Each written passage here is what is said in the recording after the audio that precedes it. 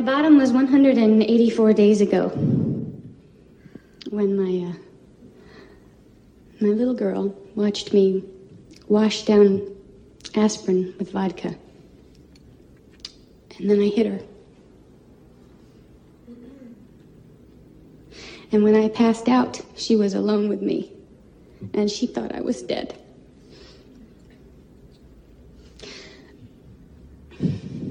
And all of my life, I will never know what that did to her.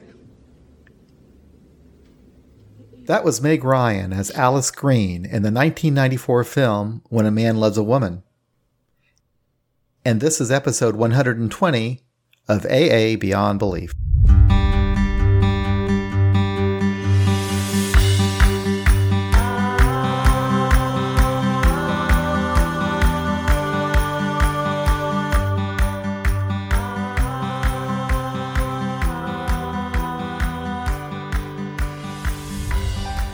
My old friend Ben B. from Omaha is back to talk about the film When a Man Loves a Woman, starring Meg Ryan and Andy Garcia.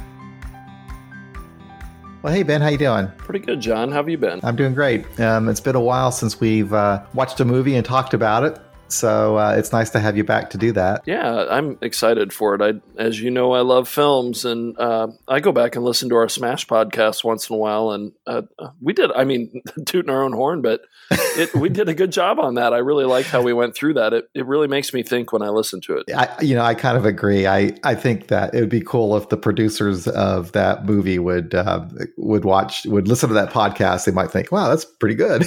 Yeah. But it is kind of cool to watch these movies about addiction and recovery because obviously for us, because we've had the personal experience, but I do learn something from it. I do learn something from watching the movies, and I'm always, I don't know why I'm surprised, but it's amazing to me how moved I am emotionally by watching these scenes, especially when it's the addict who is realizing that they have a problem for whatever reason. When those scenes just make me cry. Yeah. So anyway, today we're going to talk about When a Man Loves a Woman. Yeah. I had forgot how moving this movie was. Man, I was prepared, but I wasn't. Yeah. I was weepy throughout the entire thing. I really was. The acting is incredible. Meg Ryan as Alice playing the alcoholic, just perfect acting. It was like, you couldn't even tell she was memorized the script or anything. And Andy Garcia as the husband, Michael, and the two children actually did a fantastic job.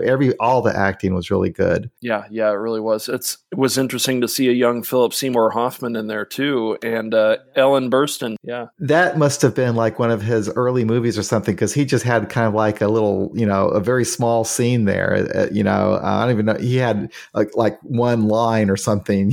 I don't know. Yeah, I think there's two instances he appears in, and also a recovering addict and alcoholic too before he relapsed and passed. Yeah, another thing I noticed, and I don't know if this is just a coincidence or not, but one of those actors, it was an actor that played Alice's father when her parents were coming to visit. That guy was in the movie Clean and Sober, and he was Michael Keaton's sponsor. Oh, yeah. Yep. I can't remember his name, but yeah. I see these people, these actors, sometimes popping up. I don't know if it's just because they're good at playing addicts or if they have some experience, but you see sometimes some of the same people in these addiction movies, I think. Yep. Yeah. One thing I didn't realize, and maybe I knew it and forgot it at once, but Al Franken was an executive producer on this movie and also a co-writer. That's right. And he's been speaking out the last few years, especially about being a very active Al-Anon attendee and his wife's problem with alcohol. So, yeah, it made a lot of sense thinking about it. Yeah, he's very active in Al-Anon, and he's a brilliant writer, and he did a great job with this. I don't know what part of it he wrote, but it was brilliant. So obviously he knows his stuff, and he comes from an Al-Anon perspective. Yeah, and that was interesting too, because the title of the movie, When a Man Loves a Woman, it's a multifaceted film, but it's really focusing on him, I think, and his reaction to his wife, though I didn't pick up on that so much the first time I saw it. So, yeah, I agree 100%. The first time I'd seen it a long, long time ago, I don't think I was ever consciously paying attention to movies the way I do now, but this time it felt a whole lot more about him than it did her. Yeah. To me. Yeah, it did for me too. The first time I watched the film, and it was 25 years ago when I saw it the first time. So I'd been sober, 5 years or something like that. And I just thought her depiction of an alcoholic in early recovery was spot on. I mean, about how silly we are, how we get like all excited about our new friends and our meetings and kind of self-absorbed, and she displayed all of those behaviors. And I thought she just did a perfect job. And also the people that were in the treatment center with her, I mean, they're all a little bit nutty, Yeah. And they got that perfect. It was exactly right. Yep. And I was really amazed by that.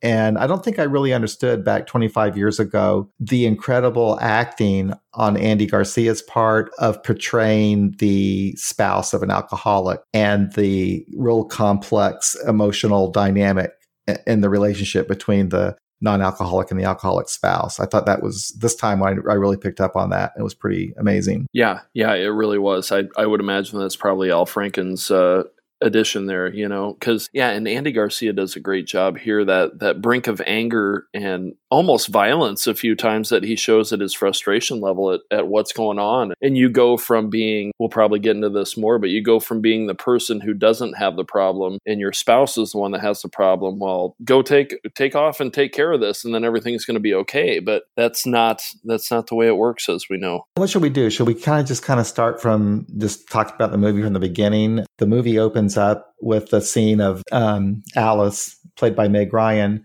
She's in a restaurant drinking, and a guy is trying to pick her up, and then Andy Garcia, Michael, comes in, and he's a pilot, and they kind of have fun at the guy's expense who was trying to pick her up, and right. It's obvious that they're in love, right? And then the movie moves on to their home life, and I think the first scene that I remember that focused on her drinking was the night when she needed a drink. She went out to the trash can, and I don't know what she was doing. Was she thinking she was going to throw the bottle away? Was she hiding it or what? Yeah, I think she had that thought in the middle of the night, like, I got to get rid of that bottle. This has got to quit. And then when she does it, then she's like, oh shit, I'll just have this last drink before I toss it. Yeah. And then she was locked out of her house, and it was kind of an embarrassing situation for her. And I think even before that, there's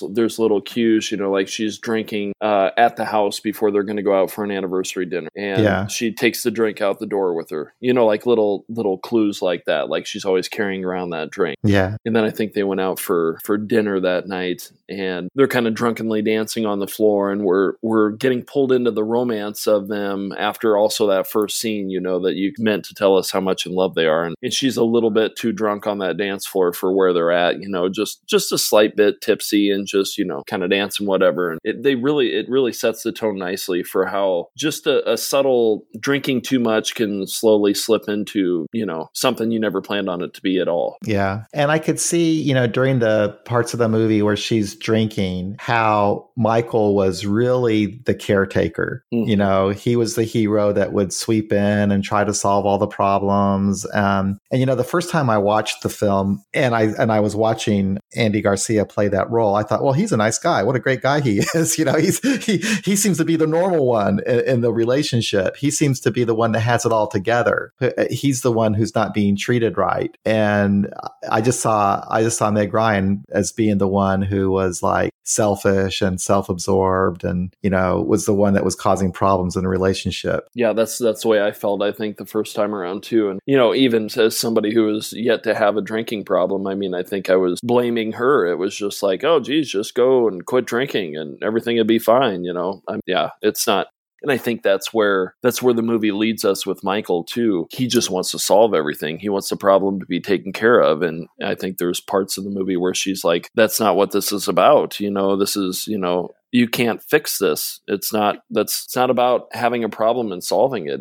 It's on a deeper level, it's about being aware of those emotions and being able to be there for somebody else and present for them without providing a, I've got something I might want to play. This is a scene where they get into an argument. This is the first time that Alice lets Michael know that he can't continue the role that he's always played as the caretaker.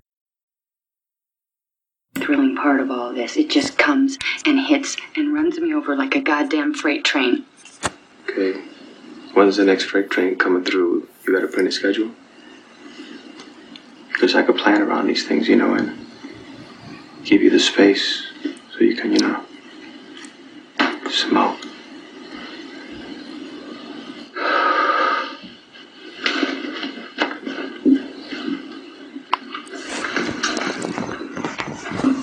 Maybe you shouldn't have to, Michael. One of the women at my meetings is going to a halfway house because she's not making it in her home environment, and What? You're actually thinking about this? I know, wait, don't start jumping to conclusions. What? Excuse me for taking my life personally, Alice. What is wrong with our home? Nothing. You said it was something. What is it, huh? Is it the couch?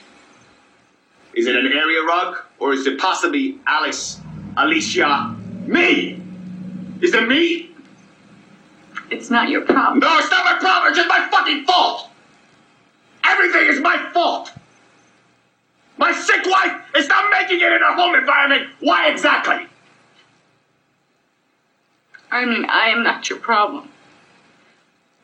I am not your problem to solve. It was so much more fun in the old days, wasn't it, Michael? I'd get drunk, I'd pass out, and you'd put me back together. That was the best, huh?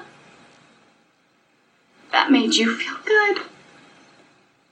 And that's what hurts.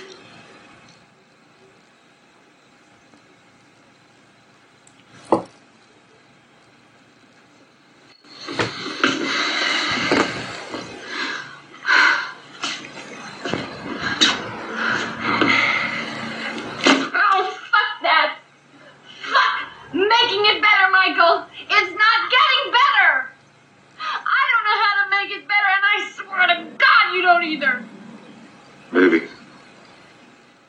Every time you say that, every time you look at me like that, Michael, I want to come right out of my skin. You make me feel like a stupid, worthless, weak animal.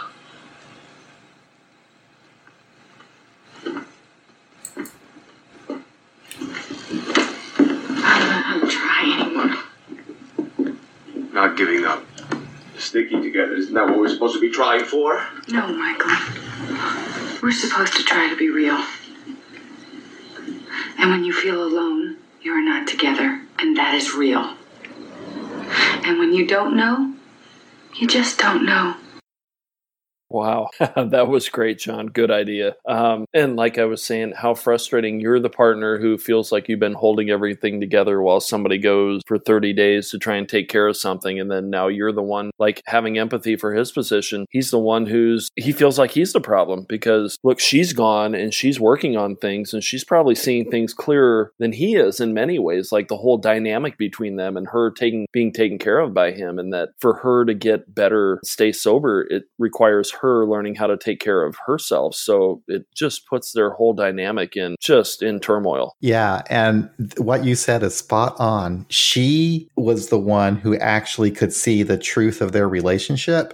She was the one who knew that something that needed to change between them. And I totally missed that the first time I saw this movie. I thought when I saw that scene the first time, I thought, oh, she's horrible. She's right. And now this time I say, wow, he has some issues that he needs to work on for sure.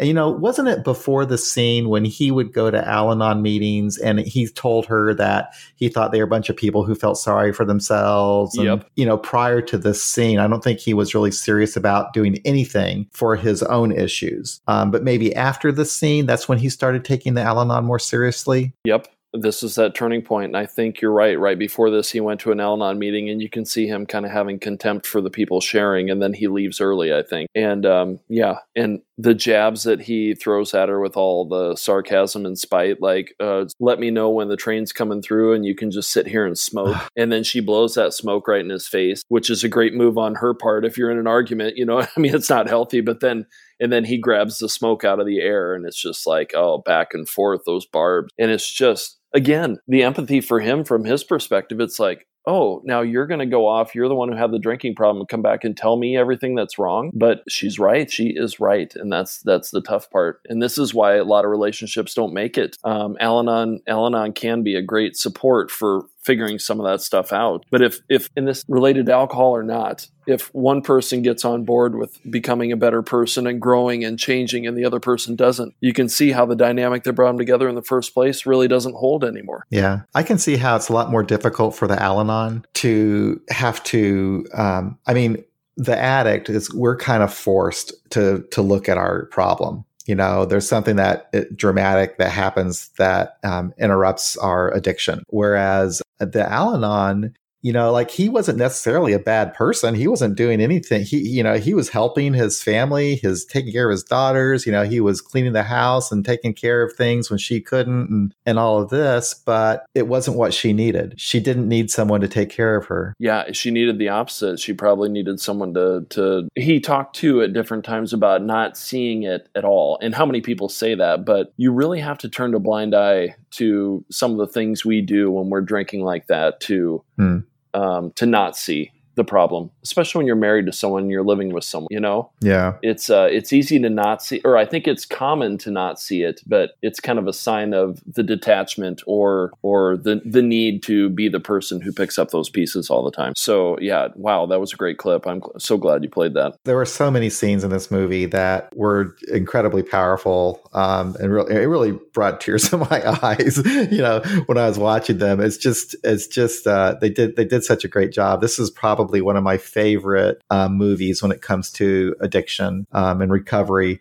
And really because of just the amazing job that she did portraying the alcoholic and also him. But, I did a little bit of reading last night about Meg Ryan, and in one of the articles I was reading, she was talking about how this was one of the movies that she's the most proud of, the work that she did in it. And was she married? Was it Dennis Quaid she was married to? Yeah. Yep.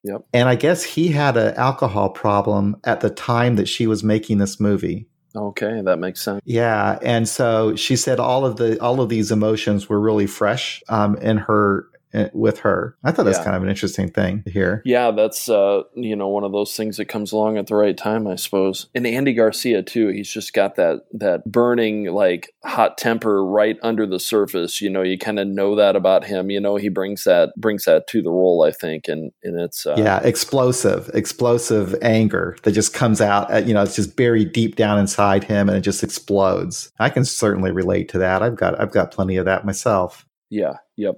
Well, and I think a lot of times those explosive instances, like tossing over that table right there, which is almost like a threat of violence, is just often comes from burying and not being willing to acknowledge certain things. So this whole situation with her is throwing that right into the light for him to have to take a look at too. So this getting drunk and getting sober stuff is not just a one person deal.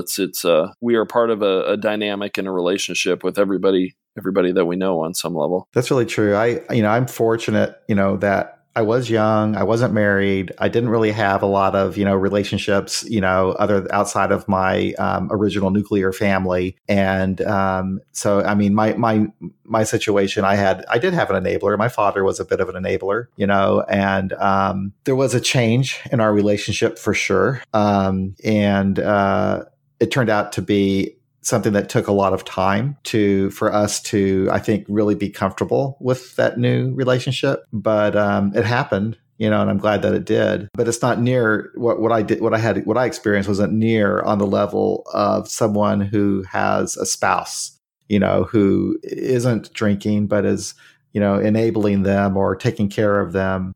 John, let me ask you this, John, because it's just more my experience. Like, I know I've said on this podcast before, I kind of ran from what appeared to be healthy relationships when I drank, because I knew it would require me to change probably, or I just didn't have the skills to make one work. So I didn't even bother.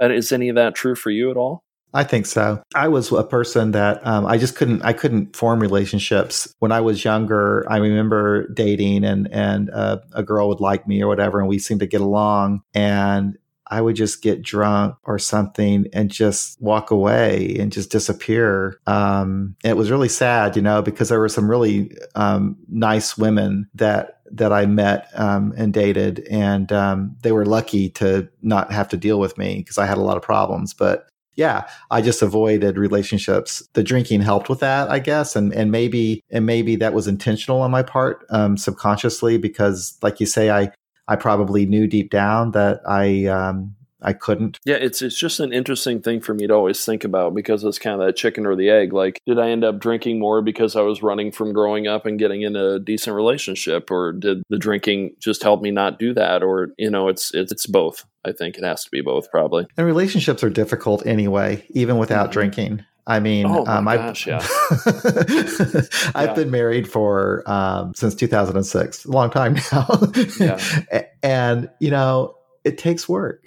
It takes a lot of work. I've changed since I've been married, and so has my wife.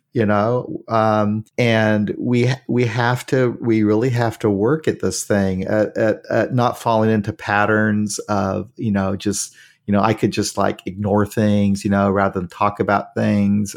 It's just a lot. It takes a lot of care. And when I was drinking, there's absolutely no way I would even have a clue of what was required to have a healthy relationship and nourish it. Like, it's really required. And I'm not so great about it now either, but at least I have an idea that, this is something that, I really have to work at. It's not like we can just, No, yeah. Well, and like you said, that's without that, there's no chance of a relationship working. And how many people don't even believe that that's something you have to do? Like, I know my perspective on relationships and marriage changed a lot too. And my wife and I were just talking the other night, like, it's hard enough when you really love and like the other person to make it work, and you have enough time. Like, we're fortunate. I get to stay home with the kids, and my wife has a job where she's off work at 4 and home by then. So, I mean, we have about the most ideal situation we could to make something work. Now, throw in, 2 little kids on top of that, and then throw in 2 people who work from, say, 7 in the morning till 6 at night and have 2 kids. I mean, the odds start to get a little stacked against you, and it's without that knowing that it's actually something you have to consciously work on, no matter how good it is at its base, is huge. And again, let's say like Andy Garcia, I mean, his character in this movie, he probably wouldn't be somebody who would think you'd have to work on things. He would think, well, what, we love each other. We care about each other. It should be able to work, and getting back to the movie a little bit too, like leading up to that fight too, I think she has come home and, our feelings are so raw. And I mean, when was probably the last time they had sex and weren't drunk? Like, he's making moves at her here and there and showing her that he's interested and attracted to her, and she kind of rebuffs all his advances. And I'm sure, he's feeling like, well, what the hell's going on? My wife gets sober and now she doesn't even like me. So it's again, yeah, it's tough. So I'm sure that your relationship has changed a lot since becoming a parent. And I guess probably the way that how was your reaction to the movie when you were watching the children? Oh my gosh, that tore me apart. Forgive me, I'm probably going to have a tough time not tearing up talking about it, but it made me think, self-disclosure here. There are times where I lose my anger with my kids.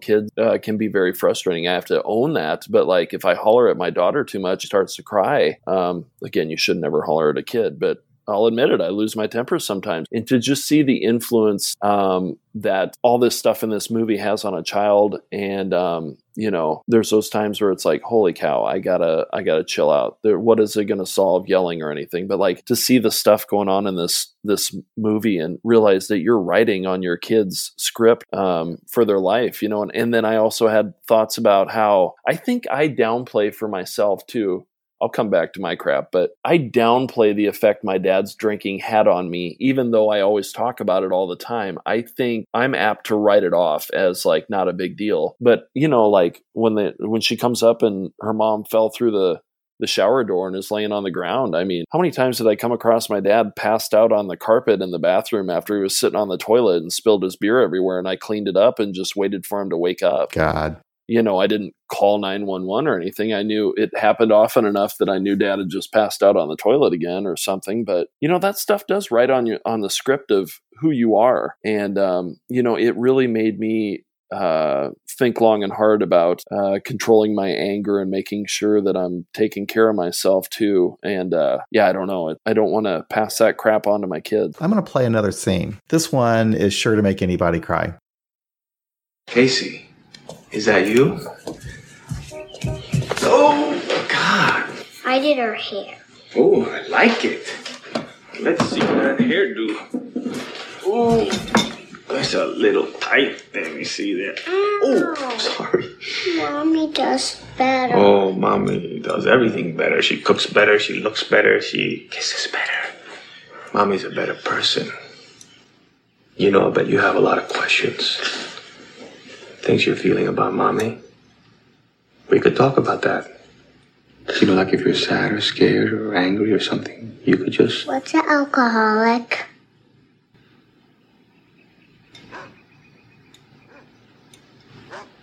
Someone with a bad habit. Like if you drank stuff that made you sick, but you really liked it, so you kept drinking it and it kept making you sick. Wouldn't you want to learn how to stop? What's an alcoholic? It's why she does all that stuff. When she does all that stuff, like when she talks like she's sleepy, forgets stuff, when she's sad, when she cries. She cries in the bathroom.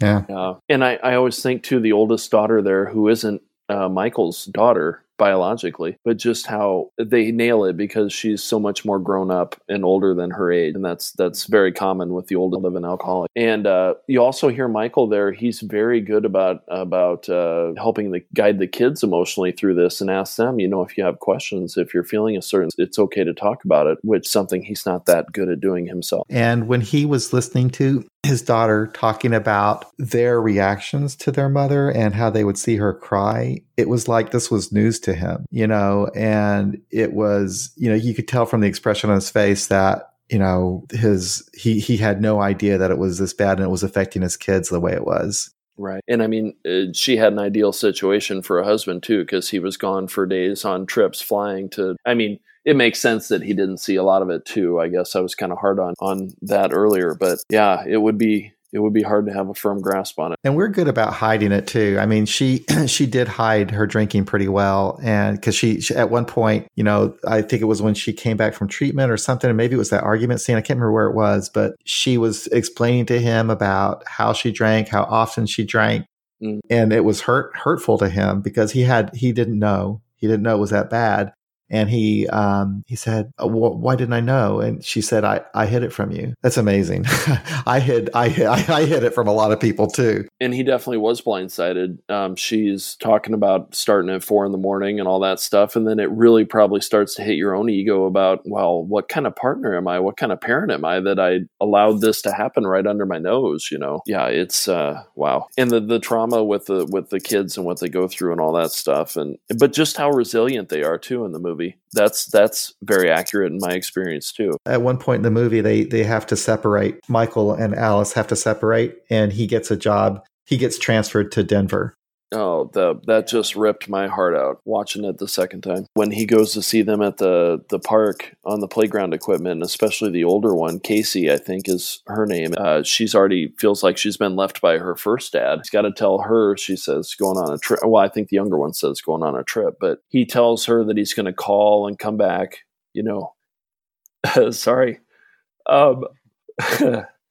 Every chance he gets. And, just giving her that reassurance and then having to go talk to the younger one who's not as aware of things and how much, I guess, quote, easier that went. But yeah, just this is, it's fiction, but holy cow, this stuff's powerful and it's so accurate. It makes you wonder, because that older little girl, what's going to happen to her, and through all this, and because there's so many of us like that.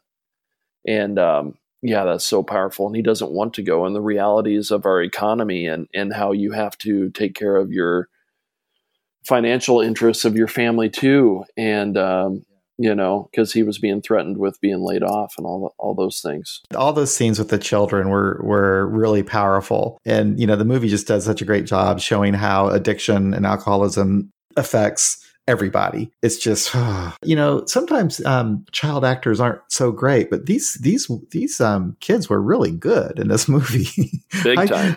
It was like it wasn't even acting. It was so well done. I think the acting in this movie was better than, what was the movie we saw about the sex addicts? I mean, that was some good acting thanks too. Thanks for sharing. Yep. Yeah, thanks for sharing. That was a good movie. But this one, I thought the acting was on a whole different level, I think, for me. I thought it was just so that good. And it's too, I want to mention the nanny. I mean, she plays a role too in the movie for showing his frustrations and taking her for granted and all that stuff that he goes through, and how much she helped needed, and how she could probably see what was always going on. But there's that power dynamic between her and the mom where you don't want to call it out, but you kind of do want to call it out, but you've got your own stuff going on. And because, she can see the issue too. I think at one point she quit, right? Because of his, he was going off on her or something. His abuse, basically. Yeah. Yeah. And she wasn't going to take it. But then eventually they did reconcile. And when she had the baby, Amy was her name. Yeah. Amy. Yep. There's that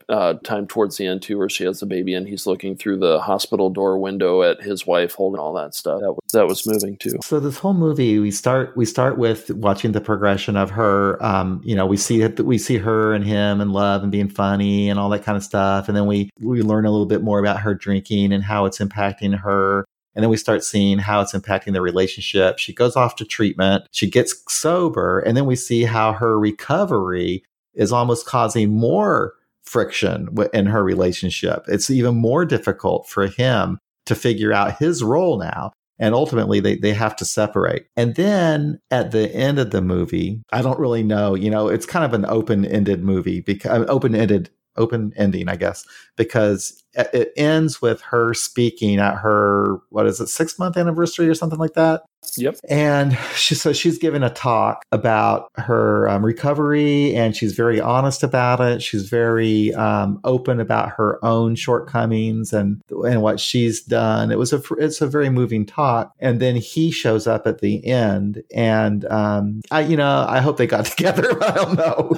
We just don't know for sure. Yeah, I think it was an opening to him coming around to being emotionally present for her and understanding just being able to be there for her on some level. We've seen him go to Al-Anon before then, and he finally opens up and talks and speaks. I think that leads into that too. And I can just, one criticism of the movie at the end, I mean, it gets a little cheesy, obviously, but with what he says about her. And then they have that makeout session in front of everybody that looks like they're about trying to stick their two heads together as hard as humanly possible. I will say this too about one thing that movies never get right is when they portray an AA meeting or a Al-Anon meeting. They can never really get that exactly right, and maybe the meetings are just different in California. Maybe that's exactly how they are in California. But it just seems to me when I see the actual meeting itself, seems that part, the acting seems to get not so great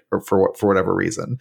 Yep, and maybe it's just because I've been to so many meetings myself that I know what they're supposed to be like. Right.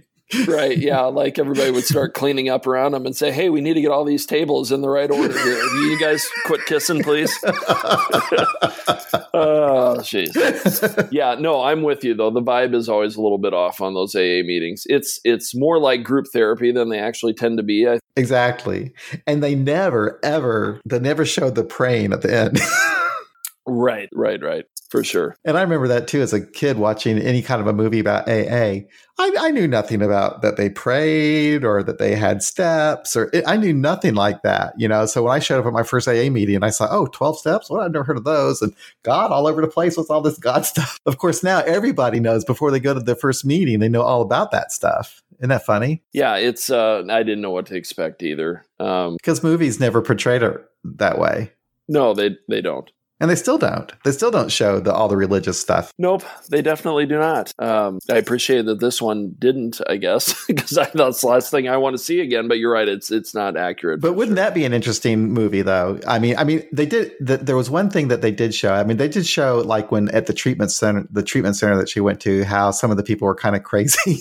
Like the one guy who said it's a cunning and baffling disease. Right. Accusing her husband of being in denial, right? Yeah. For sure. All that kind of crazy stuff like that. They did a pretty good job of showing that, but it would have been interesting too. I mean, it would be an interesting movie just to show like someone who's like having a really bad problem. They go to AA and they're confronted with all this crazy shit. Like, right. It doesn't serve that warm fuzzies, right, very well. It's but in reality, you have a lot more to deal with. You have to say, okay, Yeah, for sure. I think they did a great job of showing how raw her emotions were. And then, of course, she takes up smoking again, which is maybe doesn't quite happen as much as it used to as far as everybody just smoking their life away at meetings. But well, this movie was made in 1994, and I think that they were probably still smoking in meetings around here back in 94, if I remember right. Oh, I think that's probably forced true. To smoke to enter the room. That was crazy. Well, at the group that I went to for many, many years, it was just, it was the smoke was so thick, it was just crazy. It was worse than any bar. But then we went to another building and they decided they're going to make half of the, I don't know how you can do this, but half of the room is smoking and half of the room is not smoking, but it's still the same room. like half the airplane used to be smoking and half didn't. Yeah. Yeah. The movie does a great job on the emotional level, I think. And it was just so interesting to me that it's about, he finally comes around to acknowledge and getting open and honest himself at those last few Al-Anon meetings that he went to and finally opens up. And to me, that shows that he's prepared to engage on this change with her and realizing what he needs to do differently. The tone of it, especially from an Al-Anon perspective in the family, is just so dead on. And here you are, you're watching your wife, like when Philip Seymour Hoffman's character is over at the house, when he comes home from a trip and he's especially frustrated. You're trying to get close to your wife. You're trying to be there for your wife in all the wrong ways. But here she is sharing these intimate details and stories and times with people she barely even knows. And it's still people who he probably still looks down on because he doesn't understand alcoholism. Yeah, and I love that scene with Philip Seymour Hoffman too in the house and everything, because it shows the goofiness of our, and especially the early sobriety, the goofiness of our relationships.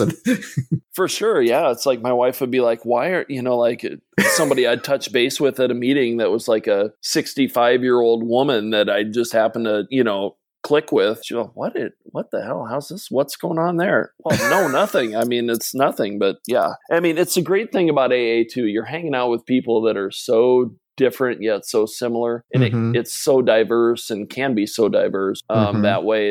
It's one of the things I do love about AA.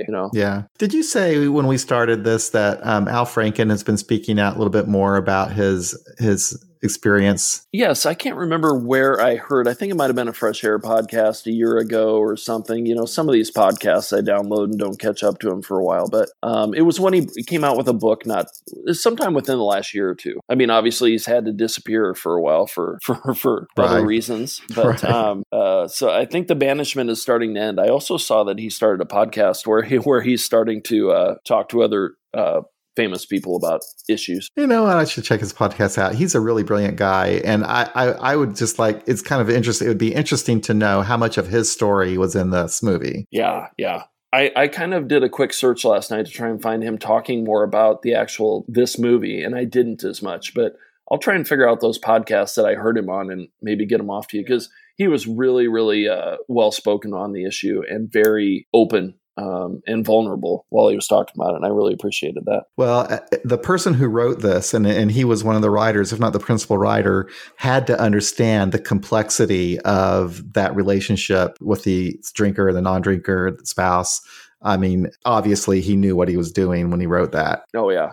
Yeah. You know, we usually step back and think about what's involved with making a movie, you know, like actually writing a script and getting the actors to act it out the way that you want it to be acted. I mean, it's really pretty incredible when you think about it. I mean, when I just go to watch a movie, I never even stop to think about that kind of stuff, but it's pretty amazing. Yeah, you see those people that accept awards and seem pretty modest and humble. I think those are the people who have a real understanding that it's like an orchestra. Everybody's got to play their parts, and you know, the actors and the directors get all the accolades. But if there's something off that you know most people can't put their finger on, it can screw the whole thing up. So anyway, thanks. Yeah, it was great. I mean, yeah, those clips you played are great, and it was a really good time for me to return to this movie. I mean, with the kids stuff and. You know, I think in general, I tend to, I probably belong more in Al-Anon than I do AA, even though I definitely believe I'm an alcoholic. But I've always heard it suggested that for people in AA to go to Al-Anon, because you get a different aspect of the recovery. You get to see the relationship side, and you know. Well, and I think for most people, if they're ready to look at it too, it's more about the nitty gritty. I think Al-Anon is, and looking hardcore at who you are. I mean, I know the steps are supposed to get us there too, but I think AA, as typically practiced or as typically sounds in the room, tends to be, okay, I'll be accused of AA bashing, but I think it tends to be a lot of pomp and circumstance or whatever that. I'm just not circumstance. I'm sorry. But you know, and it's all this just rigidity, and you know, it's like lately when I went to another meeting last Friday after I came down to your meeting, and those are the first couple of meetings I've actually been to for myself within the last year. I've gone to a few for birthdays, and I've had a tough time speaking. Like, there's a good thing about AA and it gives kind of structure to the way you can talk and helps get things out because of that structure. But then on the other hand, we all, from my perspective, everybody starts to sound exactly the same. And maybe that serves a newcomer well sometimes, or maybe most of the time. I don't know, but I'm just not so sure that it's helpful for long-term recovery. Yeah, you know, I sometimes wonder, when am I going to retire from AA? You know, it seems like I should be able to retire now. They should give me a watch or something. But I think I've been thinking about my relationship with AA and how it's been changing. But I'm really at a point now where I'm almost becoming an observer, because I realize that there's nothing that I can say or do that's really going to make a tremendous impact on someone's life. It's the cumulative experience that they have with each other. And I have been enjoying watching people come to the group and watch them form relationships, get their lives back, pursue activities that they're interested in, or maybe something new for them, just really enjoying their life. And I enjoy watching that. And I also enjoy watching their care for the group itself. It's just that kind of thing. Like right now we're raising money for this big anniversary we're going to have in September. And the group, I mean, I was afraid to tell them, you know, because I committed to all these things that cost quite a bit of money. And anyway, so I thought, oh, I feel terrible. I'll just have to pay for this myself. But anyway, they're all pitching in. And I mean, we've got enough money to pay for all the crazy stuff that I'm doing. Wow, that's great. We're going to bring Joe C down here from Canada. Okay, so that's one thing. We're renting this hall, the place that you saw that we had the speaker meeting. Lovely place. And we're also going to have this thing in Kansas City called Sands Bar. They do like non-alcoholic beverages, and they are going to have a musician playing there as well. Oh, cool. Yeah. So we've got all kinds of, we got entertainment and, oh God. So yeah, but that costs money too. So anyway, I was a little stressed out, but a couple of people from the group, they kind of came together and they started organizing it and getting people to donate money. And now we're going to be just fine. So, but you know, watching that kind of stuff, it's really heartwarming. It's like, oh, wow, you know, you guys are just wonderful. Yeah, what kind of turnout you think you'll have, John? I don't know. I think the last time we had about 70 people there. Yeah, if we have that this time, I'd be happy, because the room actually only holds 75. So if we get like 100 or whatever, that'd be cool. But it'd be kind of tight, but that's okay. it was great coming down and speaking at your meeting, but it's just so great to see the diversity of a meeting in general. But seems like secular meetings tend to be more diverse and people are more open about, their gender identity, and tend to be younger people who I always think like aren't as well served in more traditional AA. So it's just encouraging to see people, like you said, walk in their own path. My AA experience though is kind of twisted because because I went to an all men's group for so long, and it was all white guys like me pretty much, and so that was the world I lived in for a long time. So now this is the first time, since we started this group, We Agnostics, that I've had other people, and I've learned a lot. Yeah, I like to see that too. I like the diversity of our group. Yeah, it was great. And I really wish I could come down. My niece is getting married that weekend, and it could be a big mess of a weekend trying to take care of 2 little kids and all that. So there's a part of me that just wishes I could come down there and get away for the weekend. So.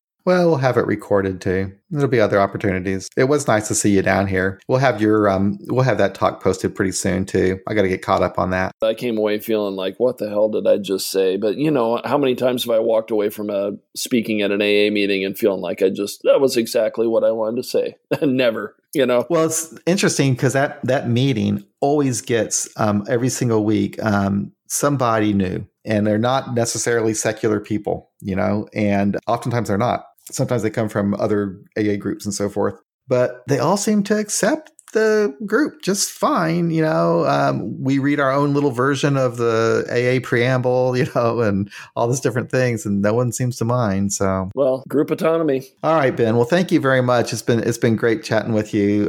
Thanks for suggesting the movie. I really did enjoy it, and I hope that we did a good job in this podcast of kind of giving people an idea of what the movie's like, and what you can get from it. Well, and I think most people are familiar with this movie, so it's probably a little bit easier to just kind of ramble about it and rather not have to feel like we have to fill anyone in. So I always enjoy it.